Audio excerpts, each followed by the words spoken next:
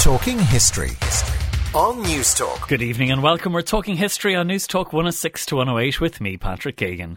In tonight's show, we're looking at the life and legacy of the Roman Emperor Hadrian, and we'll be finding out why he was so interested in building the famous Hadrian's Wall. We'd love you to join our discussion. Just send us a text 53106, that costs 30 cents, or you can email us at talkinghistory@newstalk.com. Last week we looked at Cary Grant and the making of a Hollywood icon, found out how China went communist in 1949 and what impact it had on the world, and we also discussed Isaac Newton's later career. And if you want to listen back to this or any of our older shows, just go to our website newstalk.com or wherever you download your podcasts. Tonight's debate is on the Roman Emperor Hadrian and on Hadrian's Wall. Born in the year 76 AD, Hadrian became emperor in the year 117 AD and over the next 20 years travelled extensively around the empire. Hadrian ended Rome's territorial expansion, marking clearly the boundaries with the famous Walls of Hadrian, and was also notable for attempting to make Greek culture more prominent in Roman life. Although hated when he died in the year 138 AD, in later centuries Hadrian was praised as one of Rome's 5 good emperors, and so in tonight's show we want to assess his life and his legacy. And to help me do this, I'm delighted to welcome our panel of experts.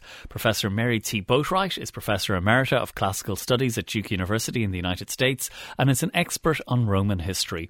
And her books include Hadrian and the City of Rome and Hadrian and the Cities of the Roman Empire. Dr. Andrew Fear lectures in classics at the University of Manchester and is an expert on the Western Roman Empire and the Roman Army. Dr. Alexander Thane lectures in the School of Classics at UCD and is an expert on Roman Republican history and the topography of Rome, and his most recent book is Sulla, Politics and Reception. Dr. David Breeze is a leading British archaeologist and expert on Roman frontier studies and has written extensively about Hadrian's Wall. Professor Richard Hingley of the Department of Archaeology at Durham University is an expert on the Roman past and the archaeology of the Western Roman Empire. Well, you're all very welcome, and later in the show I'll be talking to Dr. Francis McIntosh, creator of Hadrian's Wall and the Northeast for English Heritage. Well, Mary, we might begin with you, and a general question or a big question about Hadrian and his reputation, because I see some scholars over the centuries and some writers have really praised Hadrian as one of the good emperors, one of the 5 good emperors. Others have been more critical of him. So where does he stand in terms of his reputation today? Great question. I think I was asked, was he the GOAT, the greatest of all time, in the question sent to me. And of course, no one person could be the greatest of all times. There were a lot of positives that Hadrian was responsible for, as much as any one person could be responsible for the whole Roman Empire. There were also some real negatives that he was responsible for, most importantly, the Third Jewish Revolt from 132 to 135. Probably in balance, when you think about the 60 million people in the Roman Empire and ease of mobility of all different types, social, economic, physical, political, he was probably one of the greatest ones. And in fact, I think the sheer achievement of mostly peace during his 21-year rule was a great thing and lingered on for his successor, Antoninus Pius. So he's mixed, but I think certainly a better emperor than some of the others whom, like Nero, sorry. And Mary, his rise to the top, because I saw that he seemed to have quite a rapid rise, and then there was a pause, and then his rise continued again. And I wondered how much was down to his own natural abilities, his brilliance, how much was down to these personal connections that he had. Well, everybody in the Roman world had some personal connections. Everyone who made it had some sort of connection with somebody higher up, and preferably someone connected with the emperor. And of course, he was distantly related to Trajan. Trajan, in fact, was his guardian after Hadrian's own father died when Hadrian was only 9 or 10. But I do think that he was also a kind of, I won't call him a survivor. I think he was very canny, and he knew when to not make waves. And so he has some idiosyncrasies from before he became emperor. But in general, he had a very accelerated and solid military and civil career, as you say, and he continued up. I don't see where he ever had a time where he was not really in positions of authority. And when I think about his idiosyncrasies, I think being in the archon of one of the archons of Athens when in 112, very unusual, not unique, but somewhat unusual, and kind of presaged his love for Athens and for what we think of as the Greek East. So he was out of the limelight, I think. And of course, you may be referring to this idea that Trajan never, his predecessor and his guardian, one-time guardian, never actually designated Hadrian as what we would say the heir apparent. And that really marred his accession to power, at least among the senators at Rome and the people who write literature and wrote literature. And it's interesting, Mary, I've heard him described, or I've seen him described as Hadrian the Restless. People are fascinated by this idea that he travels so much around the empire, consolidating things, and he seems to have had that fascination with the areas that were under the control of Rome. Yes, but also the edges. I mean, we do know that he went up the Nile. We know that he went to the Euphrates. He was very interested, and he spent a lot of time up on the Danube and on the Rhine. So he was also interested in the edges. I think of him as somebody who just had an omnivorous curiosity about nature, about art, about history. I will say that he was also a perfectionist and not maybe the person I would want to spend a long dinner party with, because he'd be interested in showing me how smart he was. But certainly he would, if somebody said something to him, he would want to find out more about it. So he did have this kind of restlessness that may have been, although I don't want to psychoanalyze him, but may have been tied to some need not to be second, some need to be the first. And that is a very characteristic aspect of the Romans. One could think of Julius Caesar. Fascinating. Alex, he spent quite a lot of time out of what's now Italy, and I think more than half of his time travelling around. What was the purpose, do you think? Was it curiosity? Was he interested in expanding the empire? Was it about consolidation? What was the motivation? I think if we're talking about the travel, a lot of it is about good government. It's this idea of seeing the empire, seeing who you're governing, talking to people in the local towns. And one other thing that I think is important for Hadrian is the way that he presents himself or imagines himself as having some very clear models in Roman history. One of them is the Emperor Augustus, the first emperor, who also spent a lot of time outside of Rome. So in that long period after Augustus establishes his position as emperor, he spends a lot of time in the west, in Spain, also in the east, on the borders of the Parthian Empire, and some of it is to purposely absent himself from the city so that his system can bed down. And Hadrian, in some ways, is following suit. So that idea of going out there, in a way, avoiding the city, in part because there were some issues about the way that he came to become emperor. This story that his adoption by Hadrian was signed by Trajan, was signed by Trajan's wife on Trajan's deathbed. So these are all motives for him to go abroad. One other thing just to remember is that his family was from Spain, and there are stories that when he first spoke to the Senate for Trajan, it was noticed that he spoke with something of a Latin Spanish accent. So in some ways he is from the provinces, and that's one of these big broader social cultural shifts that we can see in this period, that we have the provincial emperors emerging for the first time, Trajan and then Hadrian. So it's fitting in a way that he does spend a lot of time travelling.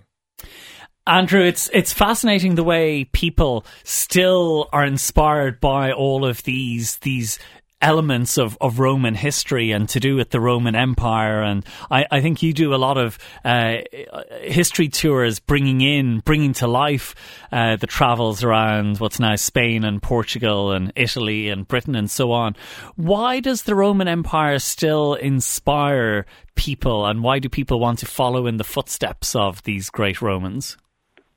I think lots of people have different ideas, but maybe perhaps the most important one is just the sheer physicality of the Roman Empire. It is a period which has left very spectacular remains. I mean, not just things like Hadrian's Wall and tough military stuff, but of course there's that enormous legacy of mosaics and more cultural artifacts as well, which in a way, I think, when we think about later periods, we mustn't do them down. There's lots of good stuff there as well. But just as an outpouring, if you like, of achievement, I think the Roman Empire is something which people look to still as an inspiration for our own culture.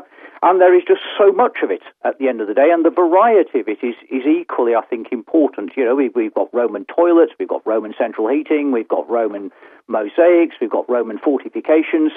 So, in a way, curiously, there's a little bit for everyone, isn't there?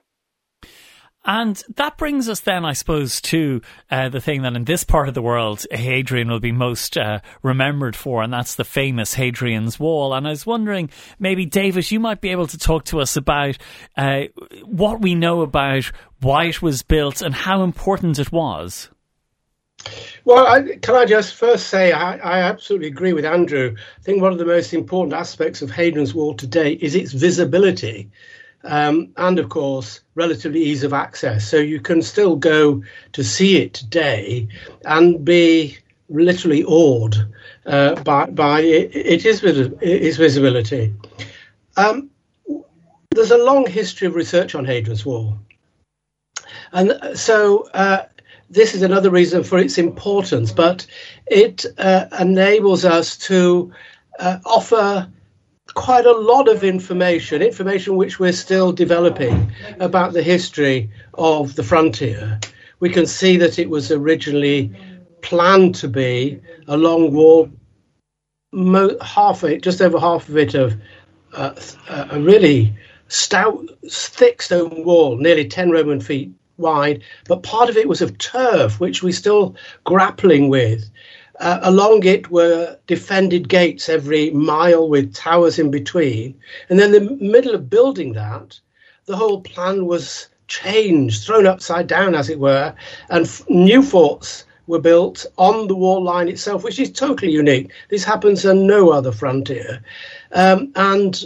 Something like perhaps a third of the army of Britain is on the move to provide new regiments on the wall line. And as a result, the building of the wall goes on for a long time. This is, as I said, still exciting for the archaeologists because we haven't dug up that much of Hadrian's Wall, perhaps 5% of it. There's still a lot to know about it, and there's still a lot of new discoveries coming to light, such as a couple of decades ago, pits which presumably held some sort of spikes on the space between the wall and its ditch. Totally new, never seen before, and now we're finding them elsewhere, and there'll be something new. So it's got a lot to offer to both visitors and to the archaeologist and specialist. Alex, those who watch Game of Thrones will immediately think of the big wall there, but of course that was to keep certain things out, that I suppose the purpose, the size and all of that, but yet some of the imagery is the idea is the same, and possibly I suspect might have even inspired George R. R. Martin when he was creating it. Yeah, that's something that I found out quite recently. Just to refer listeners to the source for this, there's an online journal called Unheard. Ed West wrote an article in there in April called How Game of Thrones Saved the North. And what he was trying to talk about was how we think about Northern England, how we think about English history, and trying to sort of reorientate history to look at it from the top down rather than from the bottom up from the south. And he sort of interprets Game of Thrones as doing that, as giving a sort of imagined fantasy version of English history from the north down, thinking about the House of Stark as the Percys in Northumberland. But he did actually say that George R.R. Martin was visiting England, Hadrian's Wall, in the 1980s, and that he was inspired by this for the book manuscript that he then submitted for publication in the early 90s. So the way that Ed West describes it is, that he's standing on Hadrian's Wall, darkness drew in, he looked north and wondered what it might have felt like to be a Roman legionary, many of whom came from old cities bathed in the Mediterranean sun. Here they stood, staring into the darkness of Caledonia, not knowing what terrors existed beyond the vast cold wasteland. So this is then where the story comes from, sort of tied in also with Scandinavian myth. Richard, it's very interesting to look at the archaeological evidence, and I wonder what can we learn from that about what Roman Britain was like, and indeed, can we even learn from that what how successful the wall was in terms of defence, in terms of commerce, in terms of migration, and all these other factors? Yes, thank you. The wall is built in the 120s, and by this stage, Britain is actually already dominated by Rome. The south has been conquered from AD 43, and the Romans move into northern Britain by the 80s. So the wall is actually sort of a fallback to a sort of easily defendable line for the Romans. And to the south, by the 120s, we have an urban civilization starting to develop. So when the Romans come into Britain, they come across these communities which are quite decentralized and have a long-term agricultural economy, and they're very well established. The Romans tended to call them barbarians, but we don't see them that way anymore. They were well-established people who probably lived a lot of the time in a fairly peaceful environment with trouble from time to time. The Romans bring large-scale killing on a very large scale. Anybody who opposes them is pursued in conflict and either submits or is wiped out. People who side with them and are allied to them actually become supporters of Rome and pay tax and give conscripts to the Roman military.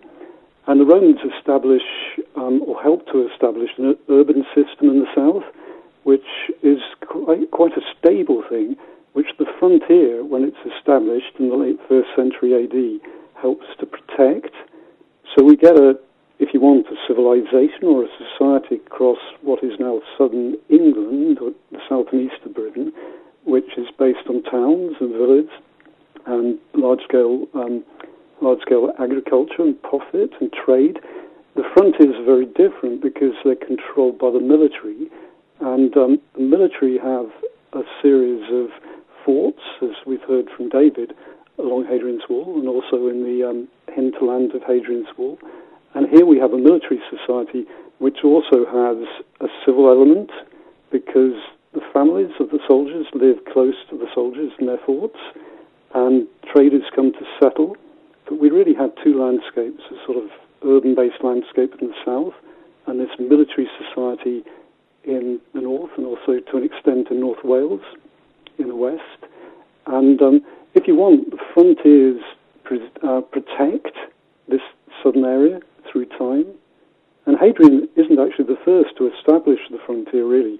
He builds this monumental wall, but by the time he builds it, we already have soldiers based in forts and roads, and this area is already under close Roman protection and control. So he monumentalizes it considerably. And then we have effectively almost 300 years in which the frontier serves people further south. So all these things about trade and commerce and society develop largely because Rome imposes its control. And sorry, Richard, for interrupting. And it's interesting that Hadrian himself also comes to Britain in 122 AD. So he's one of those emperors who gets as far as Britannia, and he's there interested in seeing the extent of what's going on. That's correct. He's actually the second Roman emperor serving to visit Britain, because Claudius comes in AD 43.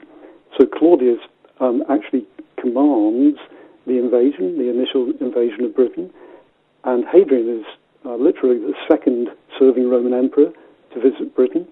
Vespasian also came to Britain as part of Claudius's invasion force, but he wasn't emperor for several decades after his visit to Britain.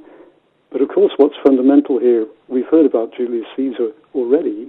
Julius Caesar had also been to Britain, and the emperors are sort of vying, if you want, in their travelling and their conquest. And Hadrian actually gets further north. You know, his successors, Julius Caesar famously only reached the southeast of England, as it is now, the southeast of Britain. Claudius conquers, his forces conquer the southeast. Vespasian's occupied in the south. Hadrian gets further. He gets right up to the frontier in central Britain, the line of Hadrian's Wall. We believe, we don't actually know that because our classical texts are so incomplete. We do not have a record of where Hadrian went to in Britain, but he must have toured the frontiers because, as we've heard previously, he was touring frontiers in all the provinces he went to. Mary, I'm getting a good sense of the ambitions of Hadrian and how successful he is in developing these projects. And what's interesting is that it's not just outside of Italy that these projects are taking place. There's also quite incredible building projects in Rome as well. For example, you have the Temple of Venus in Roma. I think he does a renovation of the Pantheon. Like that there's he's definitely putting his mark on the empire. Yes, he definitely is, and it's in very subtle ways, I think, in Rome, because there had been the legacy of Domitian, who in his rule of Rome from 79 until his assassination, from 81 until he was assassinated in 96, had built more and more and everything seemed to have his name on it. So part of what his successors did was be much more humble. And again, in this, I think Hadrian was following Augustus. Hadrian knew absolutely, and I think in part from his civil work and also from his military work, that he had to work with other people among the elite. He had to have them believe in what he was doing and opt into it. And this was all the more important after the messiness of when he actually arrived in Rome in 118, and 4 ex-consuls were killed in very murky circumstances. And of course, Hadrian said, I had nothing to do with it. I would never have done that, but it really marred the beginning of his reign in Rome. So he did a lot of building in Rome. He was attentive to other things that don't leave as big an impression, but are really important for the life of people there, paying attention to the Tiber banks. Building a dike in the central campus marshes to make sure that there wouldn't be as much flooding, which allowed, of course, renovation of buildings that had been flooded out there. And so he built in the center of Rome, this traditional center around the Forum and the Imperial Fora, like Trajan's Forum and the Temple of Peace. But he also built the mausoleum of Hadrian across the Tiber in the Vatican area. He also did some work up in the northeast of Rome that may have, I sometimes think about it as decentralizing Rome itself. So saying we're going to be opening it up, much as what he did in the provinces. through his careful building and careful attention. Yeah, it's interesting what you say there about his political manoeuvrings. He seemed quite good at when bad things happened that suited him. He was very good at disclaiming any responsibility, even though they advanced his cause. So he seems to have been quite clever at kind of maybe behind the scenes arranging things in a way that would suit him best. Yes, I think that's perfectly right. He paid a lot of attention to being accessible to all, to going to, when senators would be ill, he'd go and visit them at their homes. When he would go through, we have stories from Cassius Dio that he'd go into the bathhouses and people, his veteran soldiers would recognize him and speak to him, and he could remember their names. He would speak to people when they stopped him in the street. There's a wonderful story where a woman stopped him in the street and he said, "I don't have time." And she said, "Stop being emperor then." And then he turned around and spoke with her. So he was very accessible, but I think he also was somebody who made his own decisions. And we see that in so many of the stories where he's climbing Mount Etna and doing things his own way. He's got his lover Antinous in his entourage. And when Antinous dies, Hadrian so-called wept like a woman. So he was both in the milieu and also had an identity apart from it. And I think that's part of his great achievements. Very good, and we might explore more about the interest in Greek culture and Greek civilization as well in a little bit. Andrew, we're getting an awful lot of texts in on 53106 from people who want to know about life on Hadrian's Wall. I wonder, did a text here, for example, someone wanting to know, did Roman legionaries have to guard it every day, and were the conditions challenging, and how much have we been able to reconstruct about what exactly they experienced on the wall? Well, I think one thing we should start with really is a cliche which pops up in lots and lots of things, of these poor shivering Italians sitting on the edge of Scotland. The legionaries, as far as we know, and again, as has been pointed out, our actual records are thin on this, but in terms of inscriptions that have been left, the legions in Britain built the wall, but by and large, they didn't man it. I mean, there's a whole other half of the Roman army called the Auxilia, much smaller units, people who aren't Romans, but they join up because if they stay with the army for 25 years, they will turn into Romans when they're discharged.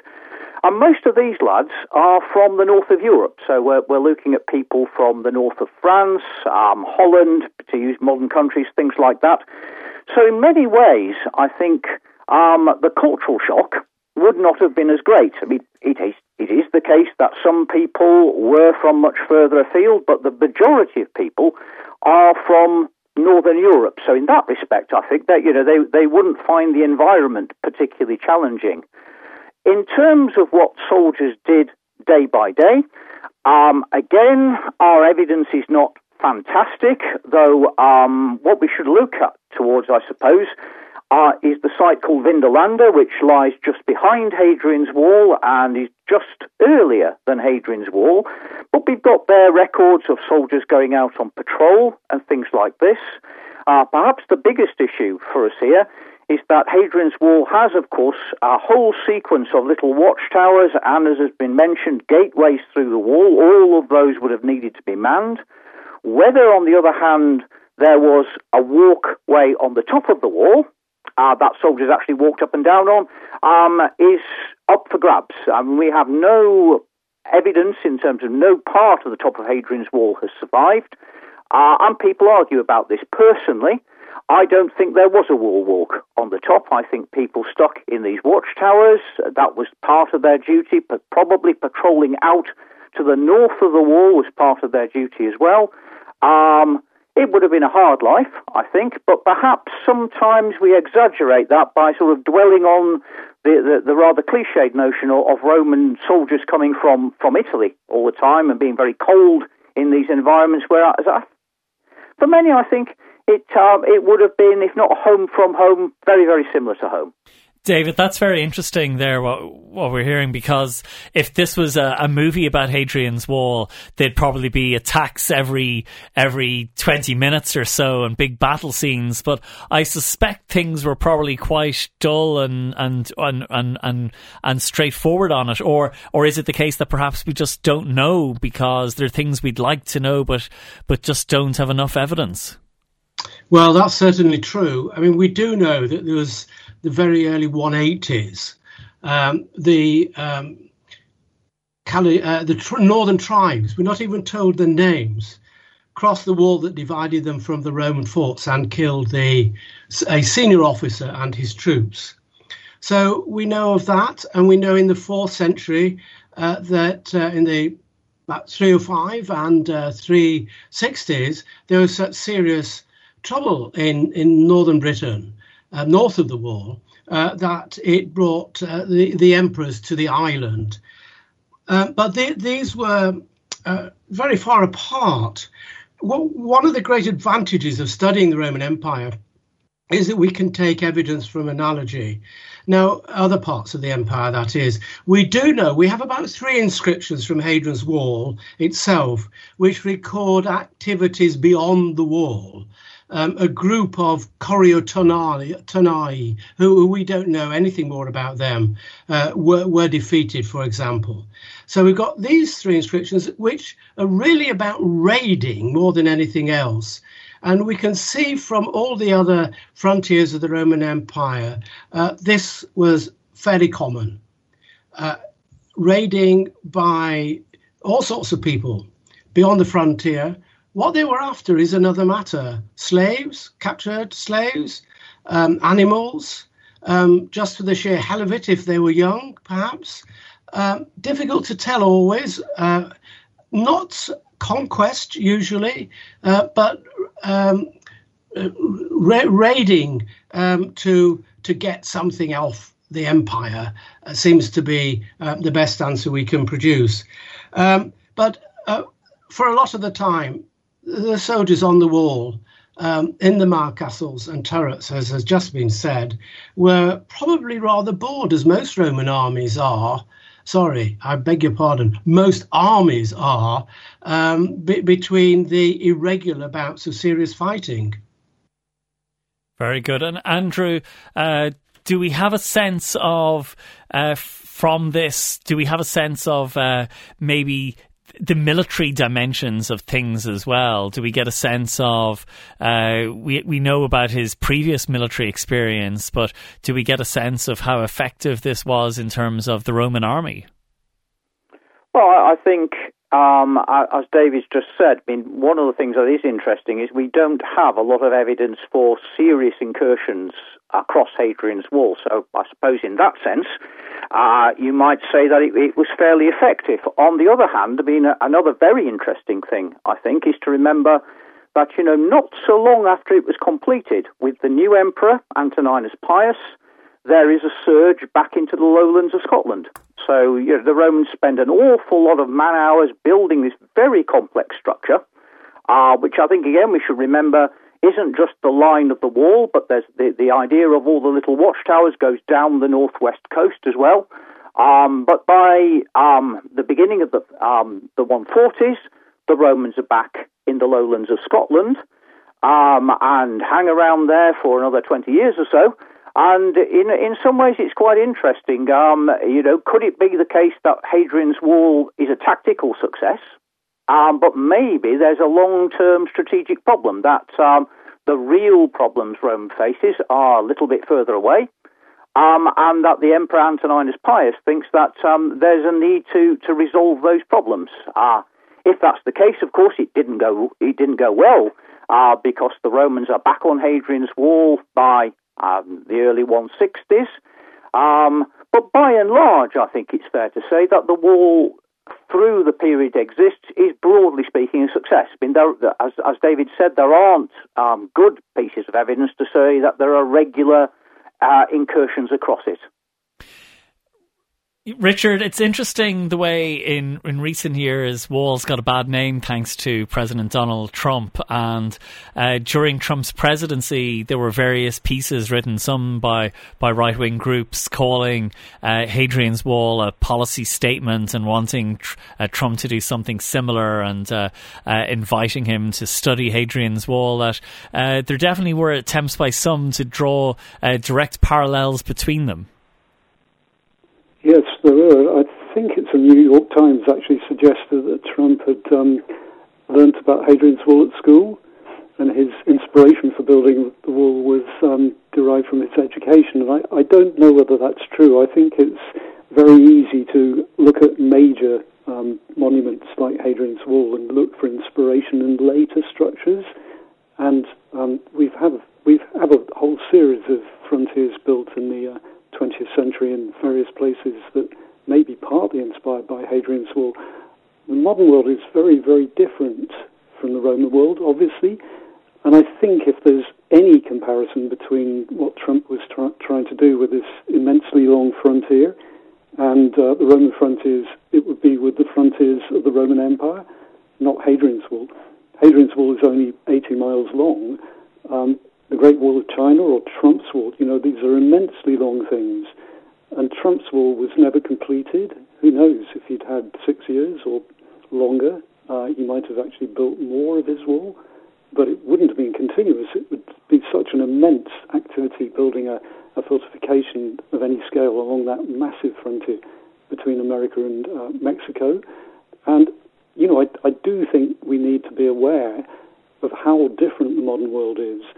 However, the Romans, as we heard at the beginning, are used as exemplars and models by people in post-Roman ages. Classicists tend to call this reception. People take knowledge from the past and they use it. And I think in modern society, American presidents have often been compared to Roman emperors. I think it is worth thinking about some of those parallels. People tend to do it to be critical. Now, I wonder to an extent there's been some discussion of which emperor Trump might resemble. And I think on the whole people wouldn't look to Hadrian because, again, as we heard earlier, Hadrian is usually seen as a fairly positive emperor, but he wasn't like that much at the time. If we want to think further about emperors, there are plenty of emperors who had far worse reputations that we might imagine. Perhaps I shouldn't speculate any further about that. Very good. We'll have to do an entire show on the Roman connections with Trump. Although I think I would be willing to put money on the fact that Trump was not a very distinguished student of his Roman history in school, and he probably did not get the idea from there. We'll take a quick break now, and when we come back, I'll be talking to the creator of Hadrian's Wall. Talking history on News Talk. Well, welcome back to Talking History as we look at the life and legacy of the Roman Emperor Hadrian. And at this point, we're going to talk about Hadrian's Wall because it's one of the things that I suppose he's most remembered for, certainly in this part of the world. And I'm delighted to be joined by Dr. Francis McIntosh, who's creator of Hadrian's Wall and the Northeast for English Heritage and is an expert on the UNESCO World Heritage Site. Francis, you're very welcome. Oh, thanks for having me. How big was Hadrian's Wall? How much of it remains? So when it was built, it was 80 Roman miles long, which is about 73 modern miles, and it runs from Bowness and Solway in the west through to Wallsend in the east, which is just east of Newcastle. And you can still see the line of it almost the entire way, but obviously there's not upstanding remains all the way along. But there is still really quite large amounts remaining to be seen, particularly in the central sector where it's a lot less built up. Obviously, the urban areas cover over a lot more of it. And what was the intention? What was the purpose of it? Oh, $1 million question. What did Hadrian think it was for? What did the Romans think it was for? Nobody really knows. It's probably a multitude of things. Hadrian was known as a consolidator. He wasn't one of the expansionist emperors who was going around occupying new territories. So the wall was one way of marking the northwestern edge of the empire at his time of the reign. It was a huge statement, and it was really visible, across the land. So it would have made a massive impact on the people that live in there. It controlled movement. Nobody thinks that it was there to completely stop any movement in and out because there's gateways through the mile castles and the turrets, but it would have controlled movement, definitely. So it was a way of, keeping an eye on who was coming into the empire and who was going out. Maybe it helped with taxation purposes, bureaucracy. The Romans loved a good bit of bureaucracy and administration. It'll remind some of our listeners of the Wall in Game of Thrones, and I think it inspired George R. R. Martin. And there wasn't a night watch there, but there was a garrison on the Wall, and this all played into him when he was creating his epic fantasy. Yeah, that's right. He went up to Housesteads, which is one of the more famous forts that many people visit. It's up on the top of what we call the Windsill, which is a dramatic escarpment. He went up there and was imagining soldiers in the forts. There's 16 forts along Hadrian's Wall that were occupied by soldiers manning the wall, and he went up there and was imagining life on the wall, and that's what inspired his ice wall. The Roman wall, Hadrian's Wall, was maybe about 4.5 meters high, so a little bit smaller than his ice wall, but still, as I said, really imposing in the landscape. And soldiers did live there for long periods, possibly for their entire career. Maybe stayed on afterwards. So there are, generations of soldiers and their families living, working, and then dying on the wall. There's a wonderful new museum and exhibition space at Corbridge Roman Town, and I know that English Heritage has I think it's 150,000 items that were found in excavation on display.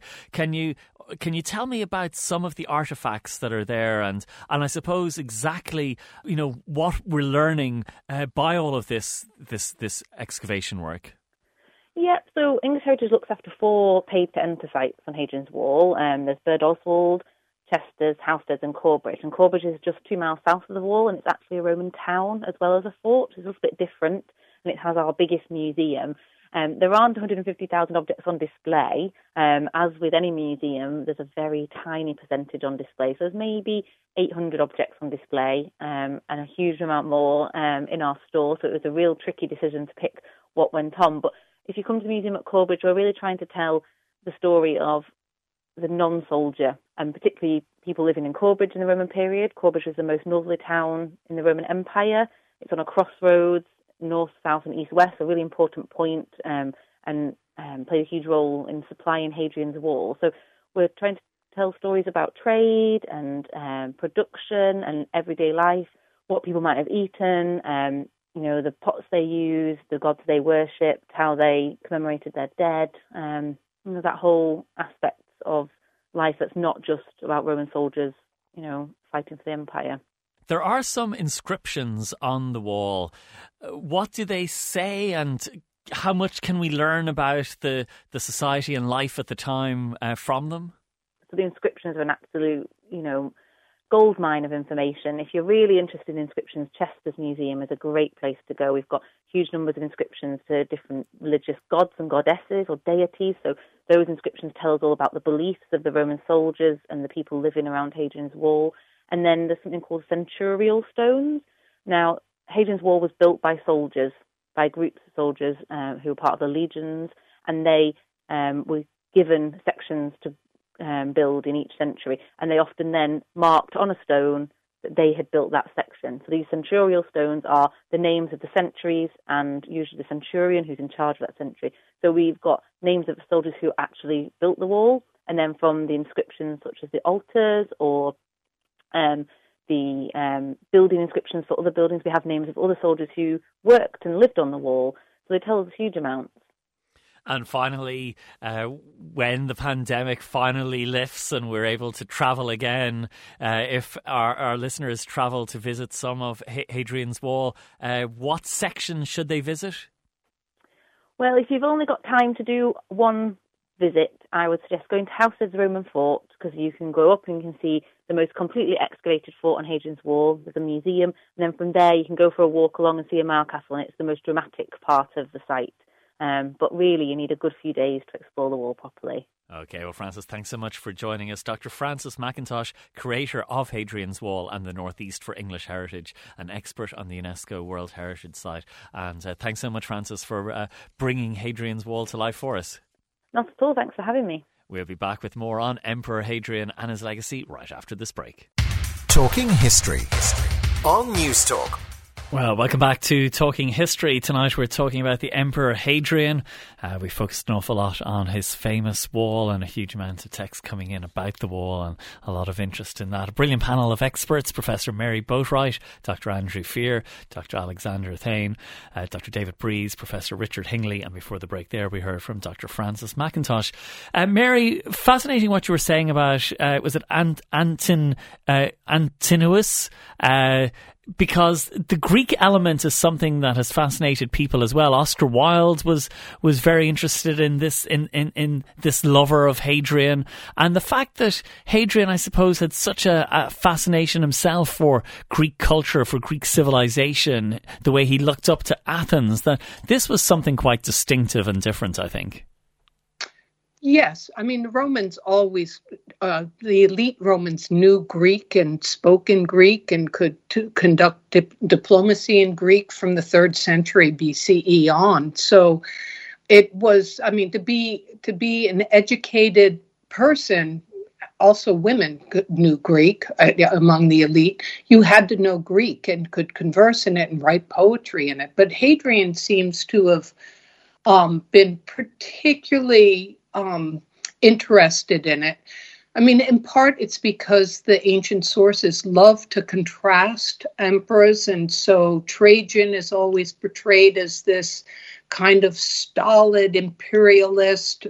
Everybody liked him, a good guy, but, you know, down to earth. And Hadrian was derisively called Graeculus, the little Greek. So we hear from the ancient sources, and you know, wrote in Greek and may even have composed some of his decrees in Greek, and loved Athens. He visited it, I think, 3 times, spending as emperor, and he also spent time there before he was emperor, and he was responsible for recreating a kind of Pan-Hellenic identity called the Panhellenion, which he helped to sponsor and was and attracted Greek communities from northern Africa to the islands, to Asia, to Peloponnesus, to Achaia. So yes, he was very well known for that, and I think that he was proud of it. I think his aesthetics were very refined, and it was part of his identity. David has Stephen in Dublin has texted in on 53106 to ask about Hadrian's villa in the southeast of Rome. And is there any evidence for whether Hadrian spent much time there? Do we know for certain that this was something that he would have constructed? Well, he certainly is. It dates to Hadrian's period, and it's built over land that had belonged to Sabina's family, his wife's family, and he seems to have been there when he was in Italy, except at the very end of his life when he was down in Baiae on the Bay of Naples when he was so ill. But he does seem to have spent time there, and it's a very large, beautiful, expansive area with lots of different pavilions, one might think, with water, with places for, of course, the slaves and the dependents who ran it, but places for him to get away from it all. It's an enchanting place, and I think that he liked it too. And Mary, near the start of the show, you did mention the return of conflict, the Roman Jewish War, the Second Roman Jewish War, and he seems to have been quite ruthless, Hadrian, in how he suppressed the uprising, and we get a good example there of the kind of ruthless approach to any kind of dissent. Yes, and that's something that we heard about earlier when talking about the conquest of Britain. Yes, the conflict with the Jews is something that has troubled me all the decades that I've worked on Hadrian, and it seems almost certain that he actually instigated it by changing the name of the city from its original name to become Colonia Aelia Capitolina. and he seems also to have forbade Jews from being in their city. Of course, it had been devastated in the first Jewish revolt when the temple was destroyed in AD 70. But still, people had come back and lived there. And so he seems to have precipitated this. He forbade circumcision. The legion that was in the area put up an emblem that had a boar on it, a swine. It could be nothing more offensive. And then when it went into revolt, it was a terrible rebellion, and we know that he almost met his match. Bar Kokhba was an excellent leader, and it devastated the area and devastated many villages and towns. Many people died, both on the Roman side, but certainly on the Jewish side. So it was horrendous. So, Alex, the sense I'm getting of Hadrian is certainly of a more ruthless, devious figure who's able to manipulate things to get what he wants. What would you see as his greatest legacy? I thought maybe I'd start with a little bit about his personality. And we've been hearing about how he spoke to people in the streets, how he recognised his own former soldiers in the baths. And we do have a nice passage from one of the biographies, which is talking about how he was very much a soldier's general. This comes back to what we were talking about when we were thinking about boredom. How do you train the army? How do you make sure that they're battle fit? And the story we have is that he tried to improve on discipline. He made sure that he didn't have any luxury items himself. It says no gold ornaments on his sword belt. He marched with the soldiers, and listeners might be tickled to hear that he also ate the same food, and we're told that was bacon, cheese, and vinegar. So that's a little bit about Hadrian's personality.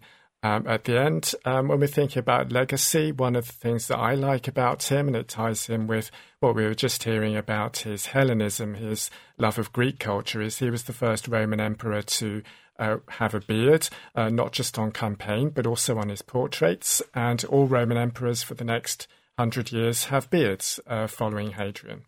Okay, well, that's a different perspective as well.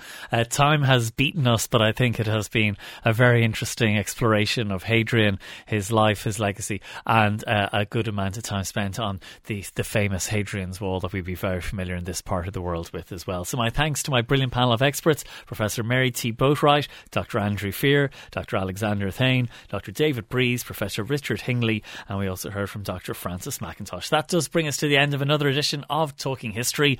My thanks to everyone who put tonight's show together, Susan Cahill, my producer, and Peter Malloy on sound. Next week we'll bring you a short history of Russia, discuss the misalliance between Nazis and leading members of the German nobility, and bring you a story of madness, tragic passion, and the curse of inheritance. So join us next week on News Talk. We've been talking history. Good night. Talking History on News Talk.